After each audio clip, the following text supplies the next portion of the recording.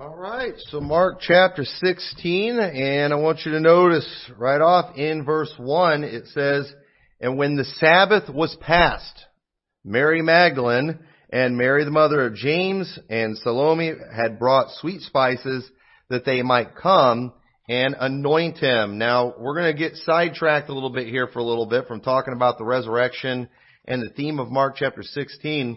And I want to point out something that I've mentioned some of this, but this is something I've been following as we've been going through this. And I'm going to show you a timeline of that final week of Jesus' time here in his life and his death, and show you, according to the book of Mark, what day of the week Jesus died. Because we've got the great, Good Friday debate versus Thursday or Wednesday, and we all like to fight about that.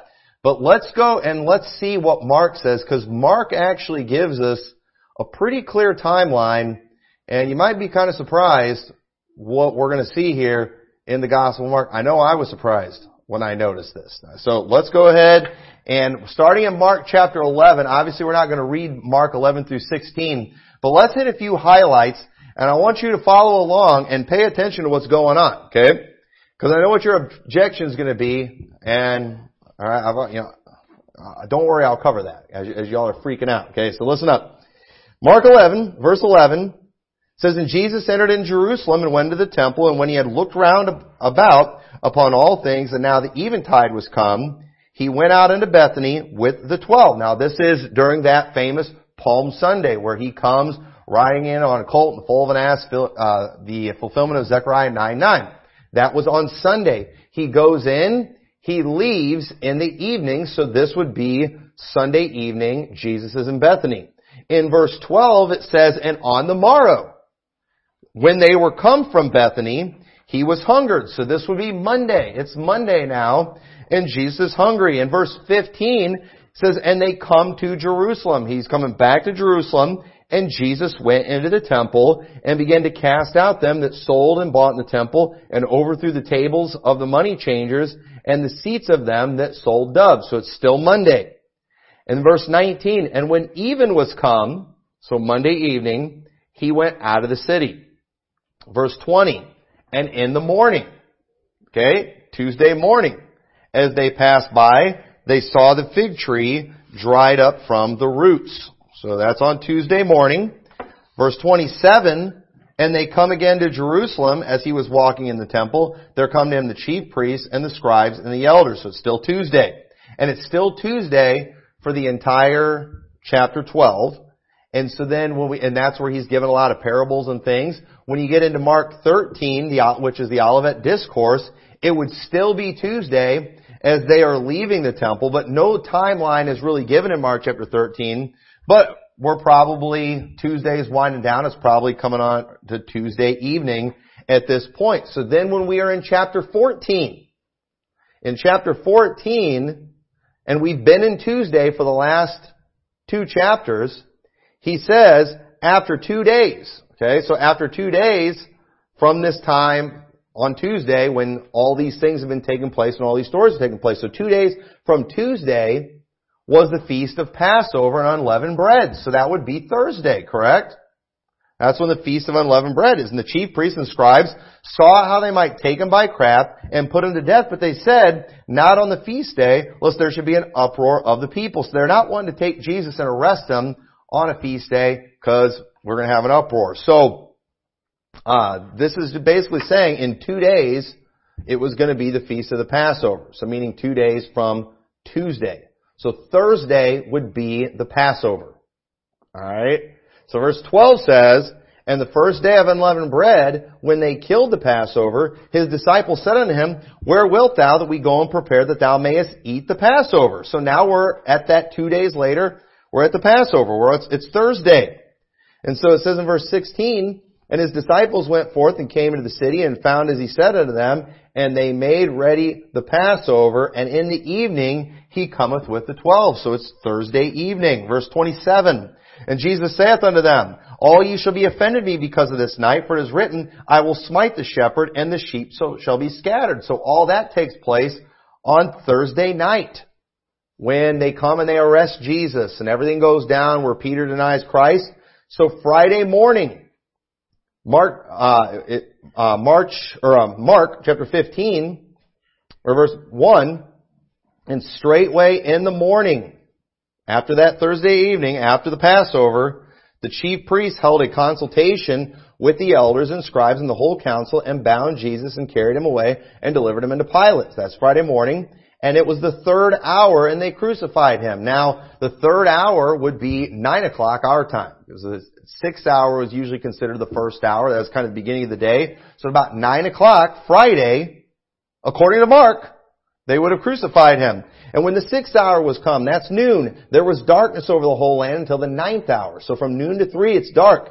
At the 9th hour, Jesus cried with a loud voice, saying, Eloi, Eloi, lama sabachthani, which is being interpreted, my God, why hast thou forsaken me? And then in verse 42, and now when the even was come, because it was the preparation, that is the day before the Sabbath. And everyone knows that Friday evening is when the Sabbath started. And so, it makes perfect sense with what we've seen in Mark. They want to get him down before the evening because it's the preparation for the Sabbath. That is Friday evening when they're trying to get him down. And so now what I have always said, and what I've always thought, well, that's because it's referring to the Sabbath week, because you've got the Passover and the Feast of Unleavened Bread, and that whole thing takes a week. And so, it could have fallen on a Wednesday, they need to get him down before that whole process started. But the problem is, it couldn't have been talking about a Sabbath week right there, because first off, it said they need to get him down because it was the preparation of the Sabbath. I've always said that's referring to a Sabbath week. Here's the problem with that. When we get to chapter 16, in verse 1, it says, and when the Sabbath was past. So if it's referring to a Sabbath week that they had to get him down from in chapter 15, that means Jesus is in the tomb for a week. And we know that's not the case either. So that had to be, Mark is referring to just a regular Sabbath there, not some special Sabbath, because of the time of year that it was in. It does appear to be referring to just the regular Sabbath. So I say all this to say, according to the Gospel of Mark's timeline, I think we have to say Good Friday is probably correct. Okay? Now, I know what you're thinking. That's not 3 days and 3 nights. Okay? But here's a couple things we need to consider though. Okay? So first off, while it's highly unlikely, it is possible we could be misunderstanding something in Mark chapter 14 verse 1 where it says, and after 2 days. Because again, the way we often speak of time and days, isn't really the same as it is in the Bible, just like the whole 3rd hour, 6th hour, and all that kind of thing. I could be missing something there. That's very possible, but it doesn't look like it based on just how things are clearly laid out in the Gospel of Mark. And so, that Tuesday could have counted as a day as well as that Wednesday. And so, it was actually Wednesday evening for the Passover, but that doesn't seem unlikely, but it is possible, okay? So I'm not telling you it has to be this or the Bible's wrong. We could be reading something wrong there. But it's hard to say. But the only problem, again though, is where it talks about the Sabbath in both places, we could be off on what they considered a Sabbath, but either way you spin this, let's just say from here on out, I'm going to be a little less likely to be mean to Good Friday people. Okay? Because when you look at the Gospel of Mark, it looks like Good Friday, doesn't it? You say, and again, what about Jesus said 3 days and 3 nights? Well, again, it was doing a comparison of Jonah, who was in the whale's belly for 3 days and 3 nights. And so because it's going to be like that, it doesn't mean it's going to be exactly the same. And the fact that if he was on there any part of Friday, any part of Saturday, any part of Sunday, maybe it counted that as 3 days and 3 nights. I don't know. All I'm just showing you is what it says here in the Gospel of Mark. And when you look at what it says in the Gospel of Mark, you know what? I see why people say Friday. So, you all want to go fight him?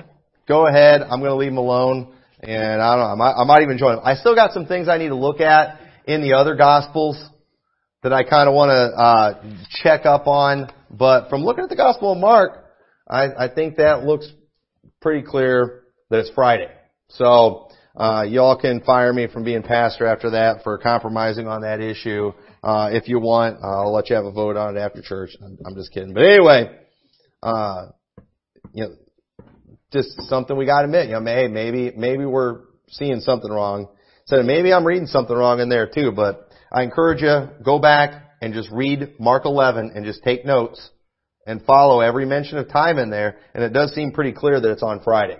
And again, I know it's not talking about a Sabbath week there when it said it was a preparation for the Sabbath, because again, he wasn't in the tomb for over a week. They wanted to get him down because of the preparation of the Sabbath. And then in Mark 16, when the Sabbath was ended.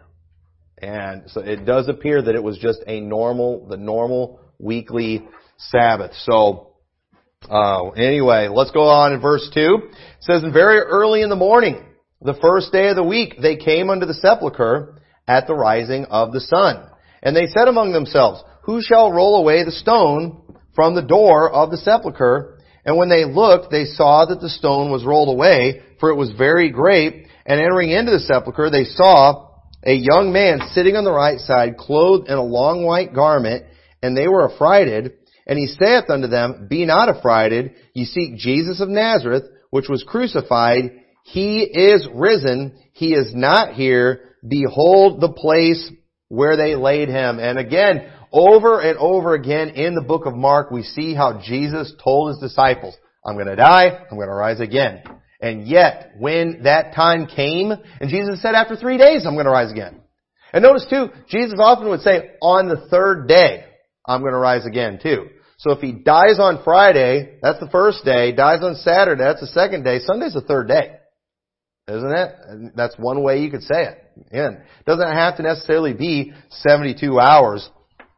But I'm going to just go find somebody to fight with on that issue too, just because I know somebody will. And I'm always ready to throw down about anything.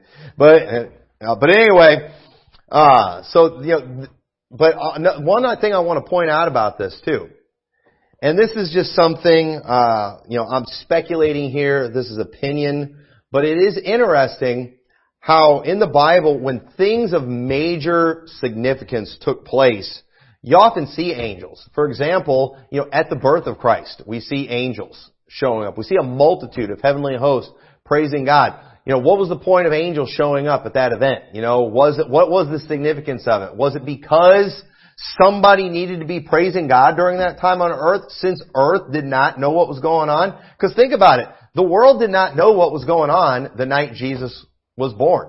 You had the wise men that were, looking for him, but they probably didn't get there until later. Mary and Joseph knew what was going on, but Bethlehem had no idea what was going on. The masses did not know what was going on, that this was a major event that was taking place, something of major significance, and yet just nothing's happened. So remember too, on Palm Sunday, when Jesus came in and the Pharisees are telling Jesus, rebuke these people for the way they're praising you, and Jesus said if these should hold their peace, the rocks would begin to cry out.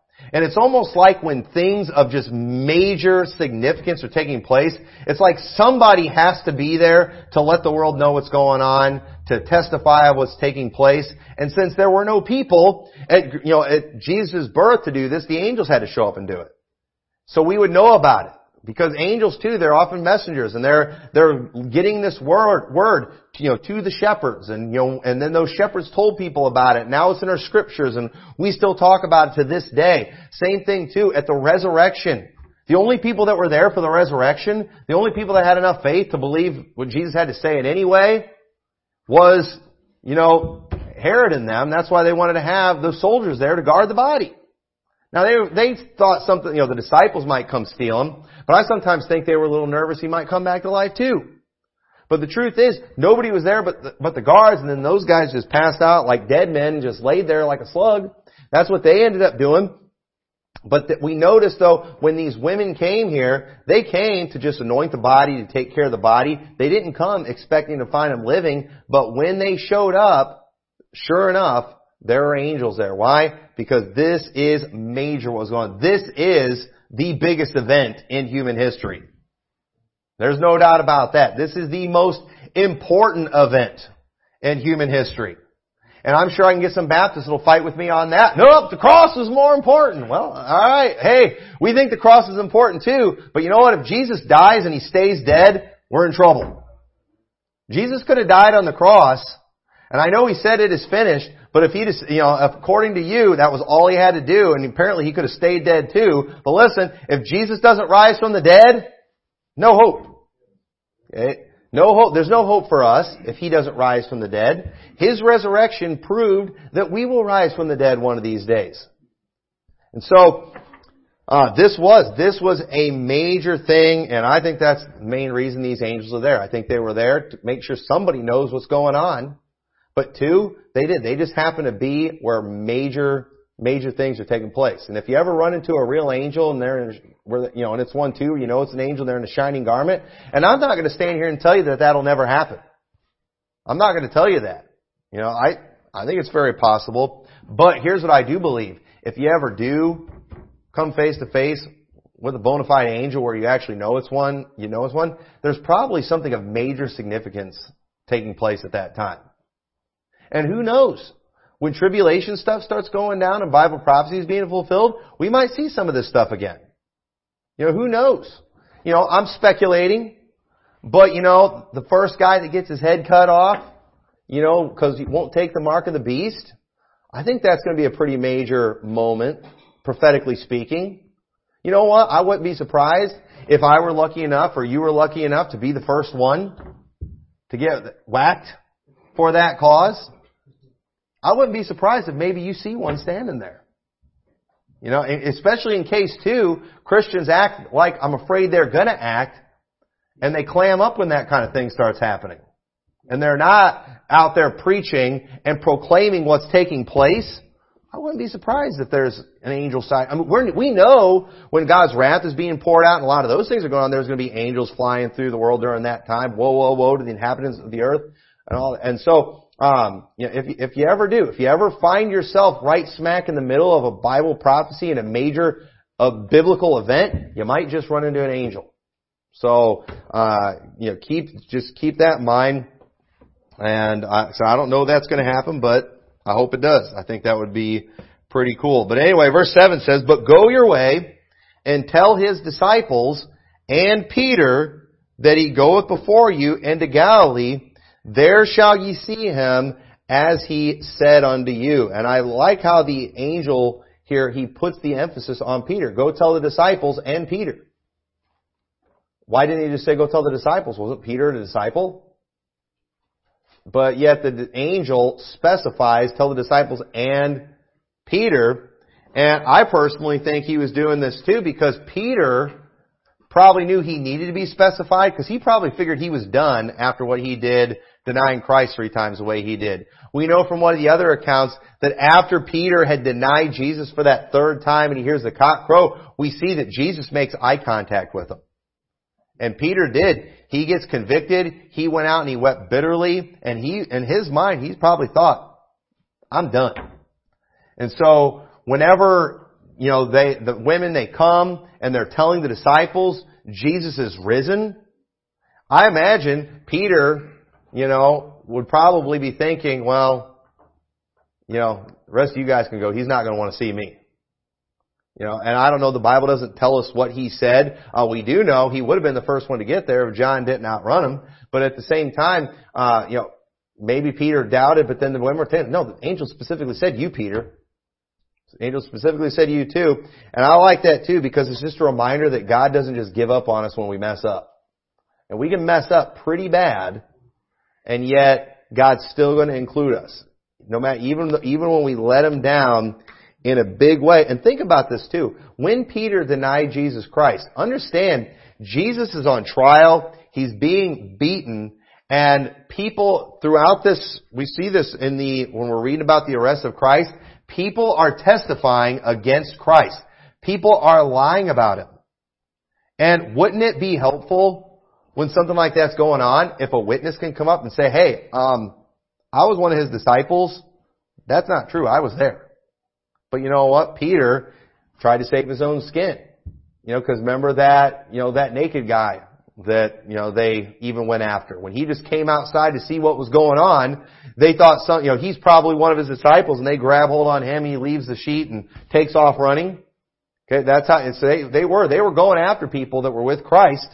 And then Peter too, he probably would have got identified too. Hey, aren't you the one that took a swing and took off an ear of one of the soldiers? So Peter got scared. So, he let Jesus down in a big way. Of course, it was his will to go to the cross, but, at the same time, it was wrong for Peter to be a coward and to deny Jesus the way he did. So, but Jesus was not done with him. He still accepted him, and I think that should encourage all of us. And so it says in verse 8, and they went out quickly and fled from the sepulchre, for they trembled and were amazed, neither said they anything to any man, for they were afraid. So, it says they trembled here. They were excited or they were amazed and they trembled. And I think, what's going on here is because they're excited about the news, but at the same time too, they're thinking nobody's going to believe us. Nobody's going to believe us when we tell them this. And so it says in verse 9, now when Jesus was risen early the first day of the week, he appeared first to Mary Magdalene, out of whom he had cast out 7 devils. Okay, now I want to point something out to you. Turn over to John chapter 20, because this is interesting here, and I don't want to do weird speculation here, but at the same time, I think these things are worth noting. So, Jesus first appears to Mary, and at first she doesn't recognize him. Okay, and it says in John chapter 20, verse 11, and Mary stood without at the sepulchre weeping, and as she wept, she stooped down and looked into the sepulchre, and seeth 2 angels in white sitting, the one at the head and the other at the feet, where the body of Jesus had lain. And they said unto her, Woman, why weepest thou? She saith unto them, Because they have taken away my Lord, and I know not where they have laid him. And when she had thus said, she turned herself back and saw Jesus standing, and knew not that it was Jesus. Jesus saith unto her, Woman, why weepest thou? Whom seekest thou? She, supposing him to be the gardener, saith unto him, Sir, if thou have borne him hence, tell me where thou hast laid him, and I will take him away. Jesus said unto her, Mary. She turned herself and saith unto him, Rabboni, which is to say, Master.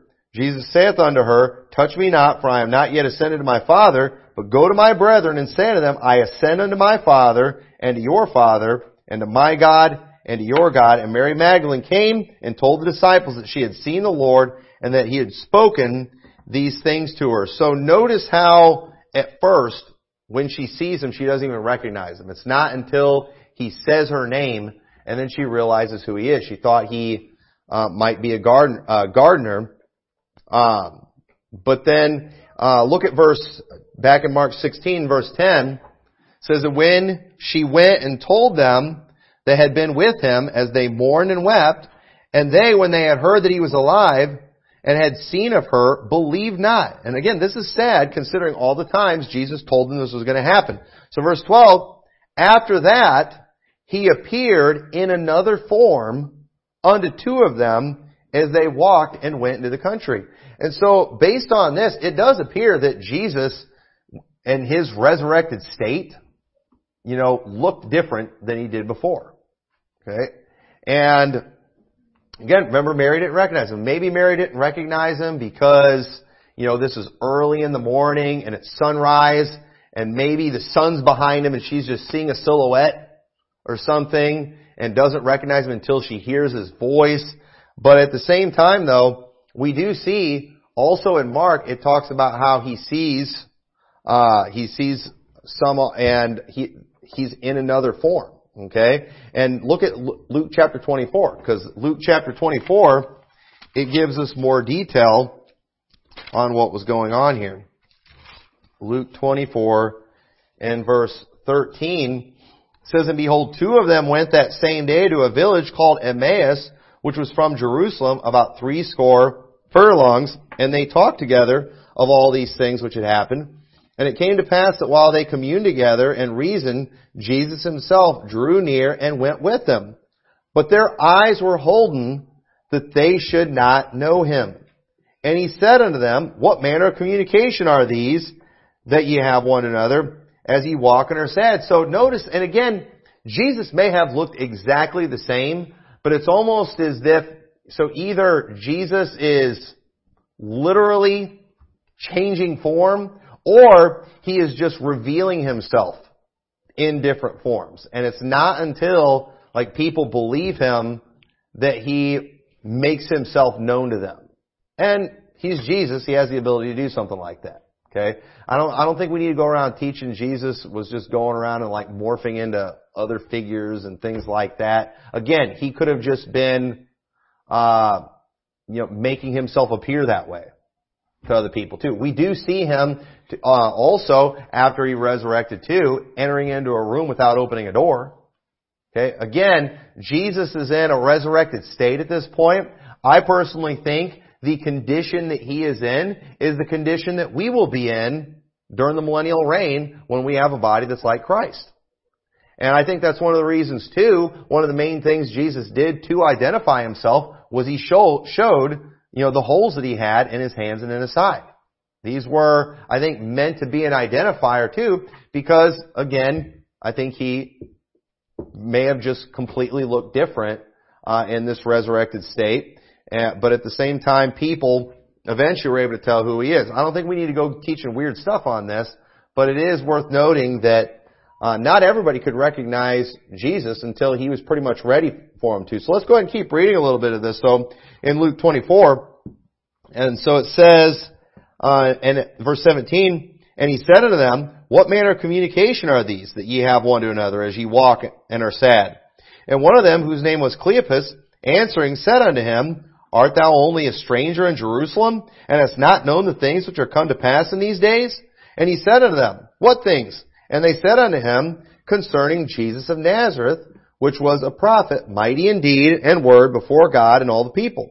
And how the chief priests and our rulers delivered him to be condemned to death, and have crucified him.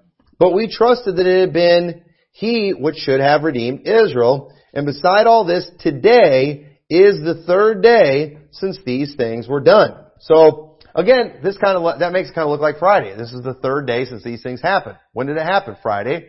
Friday's a day. Saturday's a day. It's now Sunday. This is the third day. So, if it would have happened on a Wednesday, I don't think you'd count Thursday as the first day, Friday, Saturday, and if it's Sunday morning now, you're definitely on the fourth day for sure. Again, maybe Thursday. I tend to doubt it, but Thursday is definitely more likely than Wednesday. But still looks like Friday to me. But anyway, let's keep reading verse 22.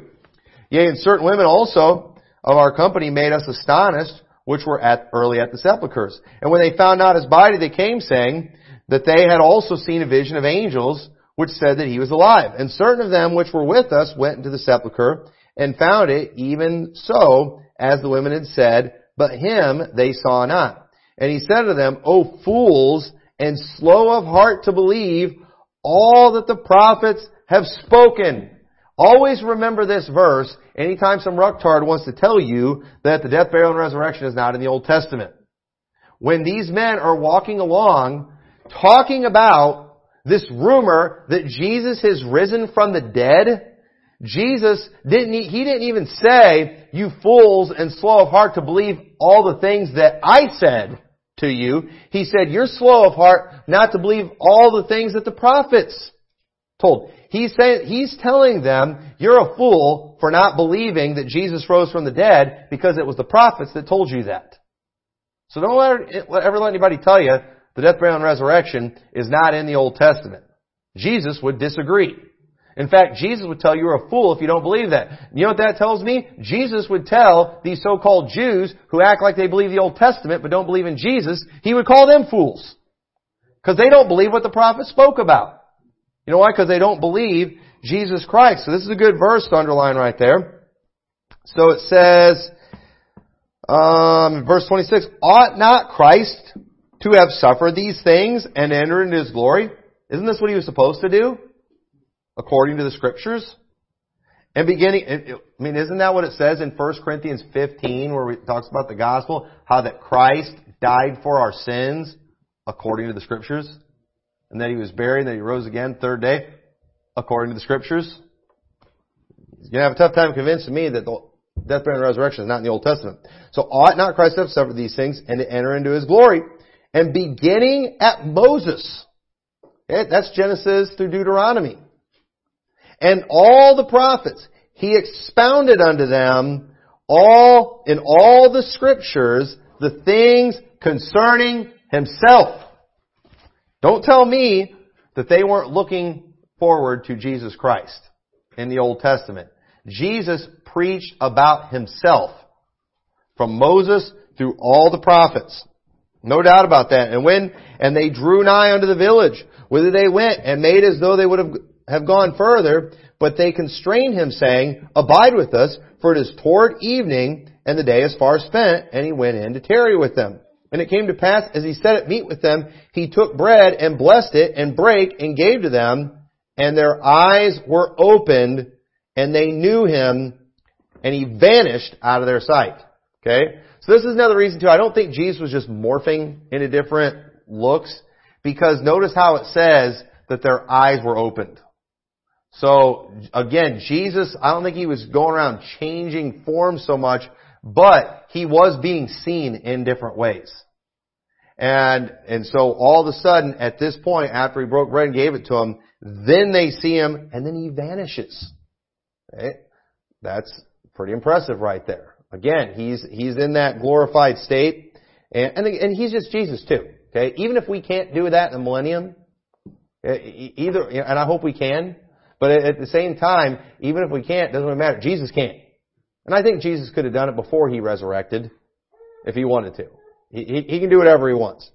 And they said one to another, Did not our heart burn within us while He talked with us by the way, and while He opened to us the Scriptures? And they rose up the same hour and returned to Jerusalem, and found the 11 gathered together, and them that were with them. So I love how they said it.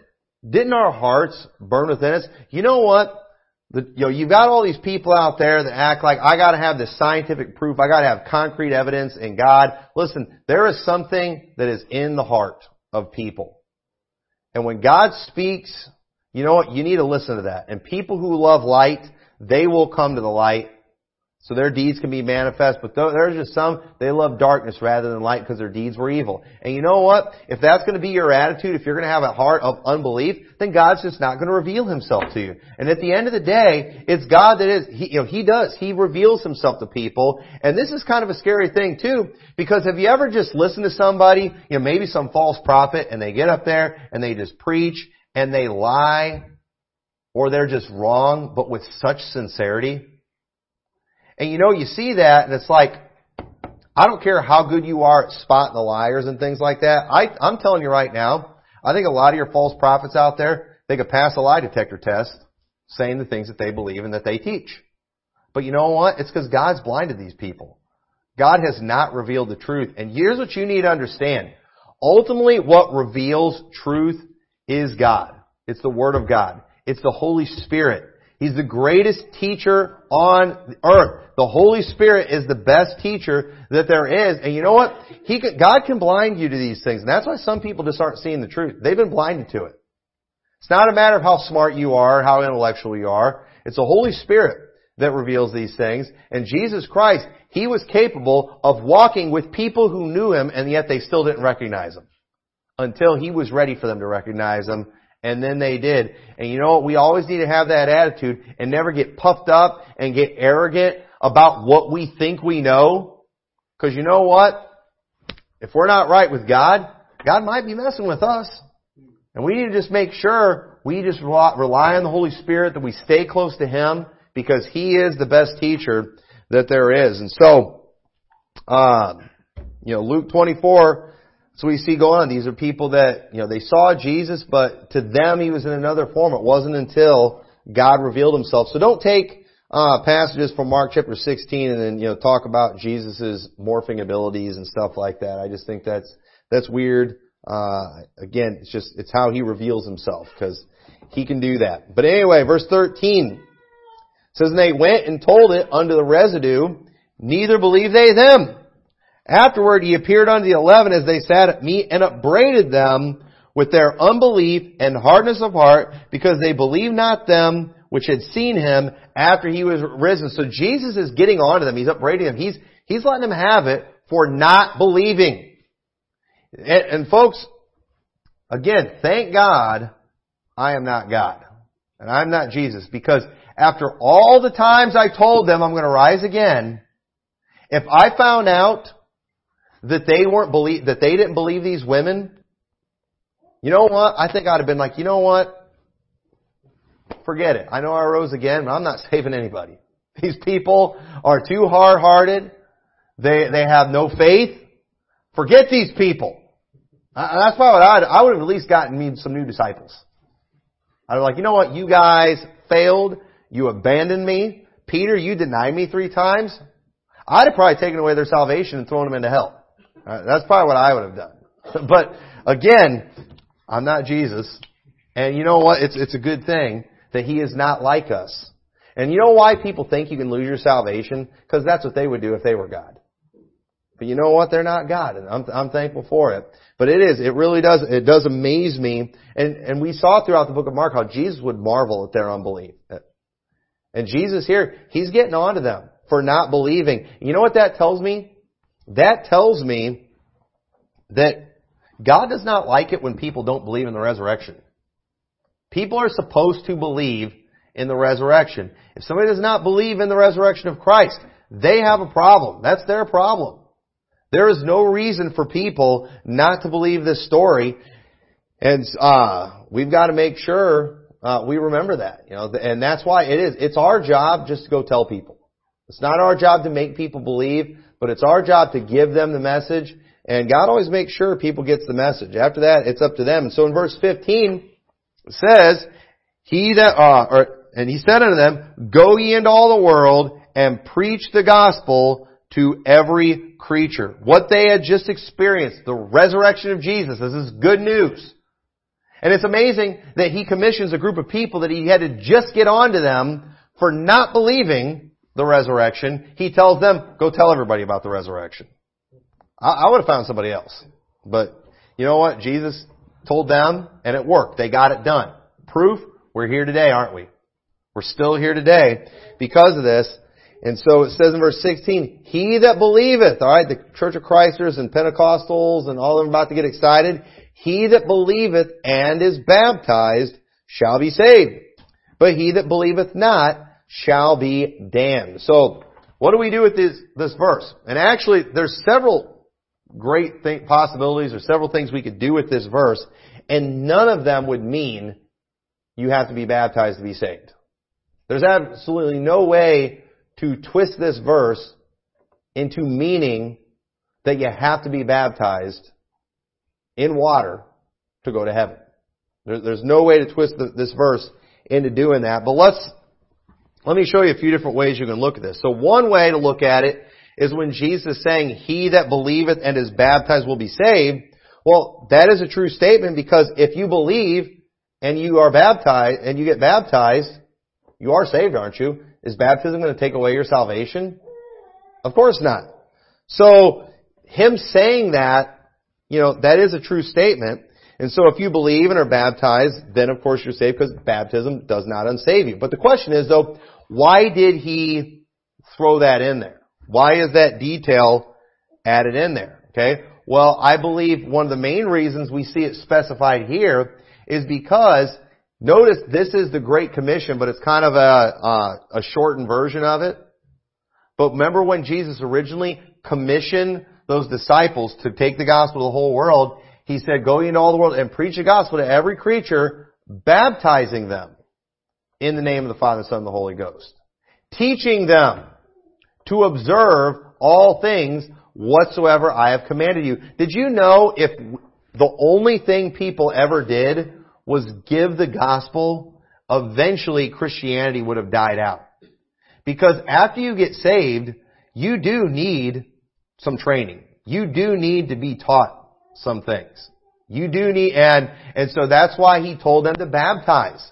They were supposed to go out and they were supposed to establish churches. They were supposed to teach people the things of God. And throughout the New Testament, after the book of Acts, and we see this in Paul's epistles, that there was that desire for the work to continue, to make sure what they were doing, that it would go on until Jesus Christ returned. And sure enough, it has happened. And it's not from people just preaching the gospel. What keeps the things of God alive and going on forever is doing all of the Great Commission. It's, of course, getting people saved. And that is a very important thing. That is the first thing. But we can't just quit there as a church.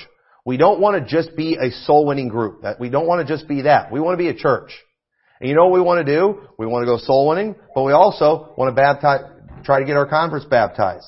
And then you know what? We want to try to get those converts involved in church, and we want to teach them the things of God. Why? So they can carry those things on. So good doctrine will continue being preserved and will go on. And so Jesus, when He was given that commission, He's commissioning them to get people saved and baptized and to teach them all things. So I think that's one of the reasons He's doing that. But then also, I think He threw the baptism in there too, because this right here in the Gospel of Mark, He made sure He emphasized that, because at the very beginning of the Gospel of Mark, notice what it says. In the very beginning, this book, this gospel, it starts out with the preaching of John the Baptist, preparing the way of the Lord. And it says in verse 7, or verse 8, John's preaching, and he says, I indeed have baptized you with water, but He shall baptize you with the Holy Ghost. So isn't it important if the book starts out telling you about Jesus Christ who's going to come and He's going to baptize you with the Holy Ghost? Not like the baptism that I'm doing with water. I'm baptizing you with water, but He's going to baptize you with the Holy Ghost. So shouldn't we be looking for that throughout this whole book? And you know what? We get to it at the very end. He starts off talking about the Holy Ghost baptism, and it ends talking about the Holy Ghost baptism. And let me tell you something. You have to have the baptism of Jesus Christ in order to be saved. And everybody gets that who believes. Water baptism is just a picture of that. It's a picture of what Jesus Christ did. It's not the water. I can baptize you with water like John baptized with people with water, but I can't baptize you with the Holy Ghost. Only Jesus can do that. And you know what the Bible tells us? When we're saved, that we are sealed with the Holy Ghost, with the Holy Ghost. He seals us. He covers us. He protects us. And so I believe that's what this is talking about in Mark chapter 16. It's talking about the Holy Ghost baptism. In fact, in Acts chapter 1, it's at the same story, during the same event where Jesus is giving that great commission. It says in Acts 1 verse 4, and being assembled together with them and commanded them that they should not depart from Jerusalem, but wait for the promise of the Father, which saith he, ye have heard of me, for John truly baptized with water, but ye shall be baptized with the Holy Ghost not many days hence. So Jesus told them. He brought up John's baptism, and he mentions the Holy Ghost baptism, and you know what he said? It's going to be coming not many days hence. And it came not long after this on the day of Pentecost. That's when that came, and that event that took place there, I believe that was when God empowered the church. And they received that gift of the Holy Ghost. And now, all believers, all who are saved, have the Holy Ghost. Everyone, when they get saved, gets the Holy Ghost upon salvation. In the Old Testament, I do not believe they had the indwelling of the Holy Ghost like we do today. Now, I believe they still got saved the same way, but they didn't have that Holy Ghost indwelling them like we do today. And we don't all need an individual day of Pentecost for that to happen. That was just when God kind of kicked that thing off. All of us get the Holy Ghost right when we get saved. And then we've got Him until, and we'll have Him forever. So, no matter which way you spin this verse, a person can be saved without baptism. But in case somebody wants to be really stubborn, let's just look at it this way too, alright? If I said, believe in the Lord Jesus Christ, and get baptized, and go to church, and eat a peanut butter and jelly sandwich, and you'll be saved. I mean, isn't that technically true? Because if you believe on the Lord Jesus Christ, you're going to be saved no matter what you do after that. You can do all the things in the world after that, and you're still going to be saved. But if after that I went on and I said, but he that believeth not and is not baptized and does not go to church and does not eat a peanut butter and jelly sandwich shall be damned. But no, I said all that, but he that believeth not shall be damned. And isn't that what Jesus did? He that believeth and is baptized shall be saved. He that believeth not, and he didn't say, and is not baptized, shall be damned. So again, there's no way to make that passage teach that you have to be baptized to go to heaven. The only way you can make it do that is if you isolate that one verse and just ignore context, ignore the entire book of Mark, and just ignore the rest of the Bible. There's no way to do that. So, verse 17, and these signs shall follow them that believe in my name. Shall they cast out devils? They shall speak with new tongues. They shall take up servants. And if they drink any deadly thing, it shall not hurt them. They shall lay hands on the sick, and they shall recover. And you know what? We see these things take place in the book of Acts. We see where the Apostle Paul got bit by a viper, and he shook it off into the fire. But you know what we don't see in the book of Acts? We don't see the Christians going around acting like a bunch of crazy Pentecostals and tempting God. We don't see the Apostle Paul going around handling a snake saying, look, I've got faith, people. No. When a situation arose where he got bit by a snake and the Lord needed him to witness to some barbarians and didn't need him dying, you know what? God protected him. And it didn't kill him. That was a miracle that God did. Paul wasn't tempting God when that took place. They didn't go around doing these things for a show like people do today. They weren't putting a sign up and say, come watch this person get bit by a snake or come watch this person do something. No. When the situation arose, when these things were needed, it was there for them. But we do not go tempting God. And the fact that, you have religions out there that try doing this just shows they do not know the Bible. It was the devil that tried to get Jesus to do something stupid. And then he quoted a Bible verse about how, the angels will bear thee up if thou dash thy foot against a stone. But you know what? That's not, God doesn't put these verses about His protection in the Bible so we can go do dumb stuff. He puts those in there to comfort us in case something does happen to us. So we're not sitting around just worrying about all the things that could be. So don't ever let a Pentecostal take these verses and then, encourage you to go do something deadly or stupid. That is not what we're supposed to do with that. So it says, now after the Lord had spoken unto them, He was received up into heaven and sat on the right hand of God. And I'm out of time here, but let me quickly tell you what's going on right here. This is showing, I believe what we could say here, the position that Jesus is now ascending to, you could say. And we see this over and over. So it mentions how He ascends up into heaven and He sat on the right hand of God. Alright? So let me show you several. I'm just going to read these verses. You don't have to turn there. Hebrews 1:3 says, who being in the brightness of His glory and the express image of His person and upholding all things by the word of His power, when He had by Himself purged our sins, sat down on the right hand of the Majesty on high. That's a reference to the position that He now holds. Jesus Christ, this man, Jesus Christ, who came to earth, who was born of a virgin, who died. This man, you know what He did in His flesh after He purged our sins? You know what He did? He achieved the status of being seated on the throne at the right hand of the Father.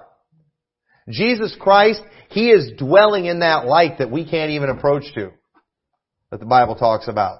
That's what He ascended to. That's what Jesus Christ accomplished. We see in verse 13 of Hebrews 1, but to which of the angels said He at any time, sit on my right hand until I make thine enemies thy footstool. Jesus is going to be seated at the right hand of God until God makes His enemies His footstool. That's what's next. That's the next thing. Right now, Jesus Christ's position in heaven is one where He is seated at the right hand of God, but one of these days, God's going to make His enemies His footstool. That's going to take place after God pours His wrath out in this earth and Jesus returns at Armageddon, and then the earth's His footstool. He's the boss. He's in charge. It's all been done His way. I'm looking forward to that. That's what's next. Okay, now keep this in mind. Hebrews 8:1. Now of the things which I've spoken in the sum, we have such a high priest who is set on the right hand of the throne of His majesty in the heavens. So that's mentioned again. That's who our high priest is. Hebrews 10:12. But this man, after he had offered one sacrifice for sins forever, sat down on the right hand of God, from henceforth expecting till His enemies be made His footstool. This is what we're waiting for. Okay? We're waiting. And notice how every time it mentions this, it talks about how He is seated on the right hand of the Father until He makes His enemies His footstool. This is also mentioned in Hebrews 12:2, and then in 1 Peter 3:22, who is gone into heaven and is on the right hand of God, angels and authorities and powers being made subject unto Him. Okay? Now, speculation, right? I'm speculating. Okay? I'm not preaching Bible to you right now. I'm speculating. But let me just throw this out there. This is just kind of a theory that's out there. And I think it's a good theory. But Acts 7:56, when Stephen is being stoned, notice what it says. And he said, behold, I see the heavens open and the Son of Man standing on the right hand of God. Okay? Now, this could be something that was literally happening at that moment where Jesus was getting ready to come back and make the earth His footstool. Some people teach that this was actually the end of Daniel's 70th week here, and this is what sealed the fate for Israel. First they rejected God in the Old Testament, they rejected Jesus Christ there in the Gospels, and then in the book of Acts they rejected the Holy Ghost at the preaching of Stephen, and Jesus was standing there ready to receive him. They turned him down. There's a lot of different theories. The Bible doesn't tell us, okay? But at the same time, could He have been ready to come back and make His enemies His footstool and decided not to? Or, here's another theory too, could Stephen have been seeing something in the future? Something prophetic? Because think about it, when Jesus Christ returns, one of the things that He is going to do is He is going to take all those, the Jews, like we see in the story that were stoning Stephen, that would not that I should reign over them, and slay them before me. When Jesus Christ comes back, He's going to deal with these people. And so maybe what Stephen was seeing here was something prophetic in the future, because one of these days Jesus is going to get up from that throne and He's going to come back, and it's not going to be pretty for the world when that happens.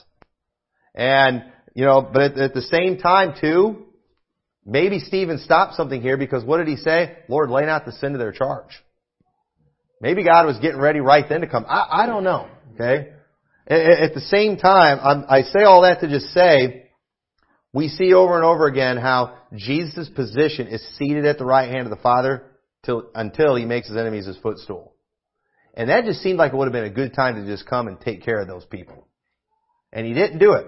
Maybe it was because of the prayer of Stephen. Interestingly enough, after Stephen says that prayer, we see Saul of Tarsus mentioned, who is consenting unto the death of Stephen. Then we see God end up saving Saul, who was the main instrument used to get the gospel to the Gentiles. Hey, I'm going to tell you, I do believe there was something majorly significant at the death of Stephen. I don't pretend to fully understand it. There's a lot of good theories. These are things we could talk about that are interesting. At the end of the day, here's what we do know. One of these days Jesus is coming back and He's going to make His enemies His footstool. And I can't wait till that day comes. So verse 20, and they went forth and preached everywhere, the Lord working with them and confirming the word with signs following. Amen. So right there, basically verse 20, it's the book of Acts summed up in one verse. They went and they did it. And in Acts it gives us a lot more detail, thankfully. And that first generation did. They went and they turned the world upside down. And we are here today because of what they did. Because of the work that was started then. Because they did follow that great commission. And you know what? If they didn't get people saved, if they didn't establish churches and do all that they did to preserve the doctrine and the Scriptures, we would not be here today. And we are a continuation of that work. We are, when we look at that group there, we need to see ourselves. What God gave them to do is what we are doing as Liberty Baptist Church. And we need to keep it up. We need to keep going. until Jesus Christ returns. And so let's pray. Dear Lord, thank you so much for your word. Thank you so much for the Gospel of Mark and just all the wonderful things that we've seen through this. And dear Lord, I just pray that this message will just encourage hearts and we'll just be more excited about your return, Lord. We're looking forward to that day. In your name we pray. Amen. For our last time tonight.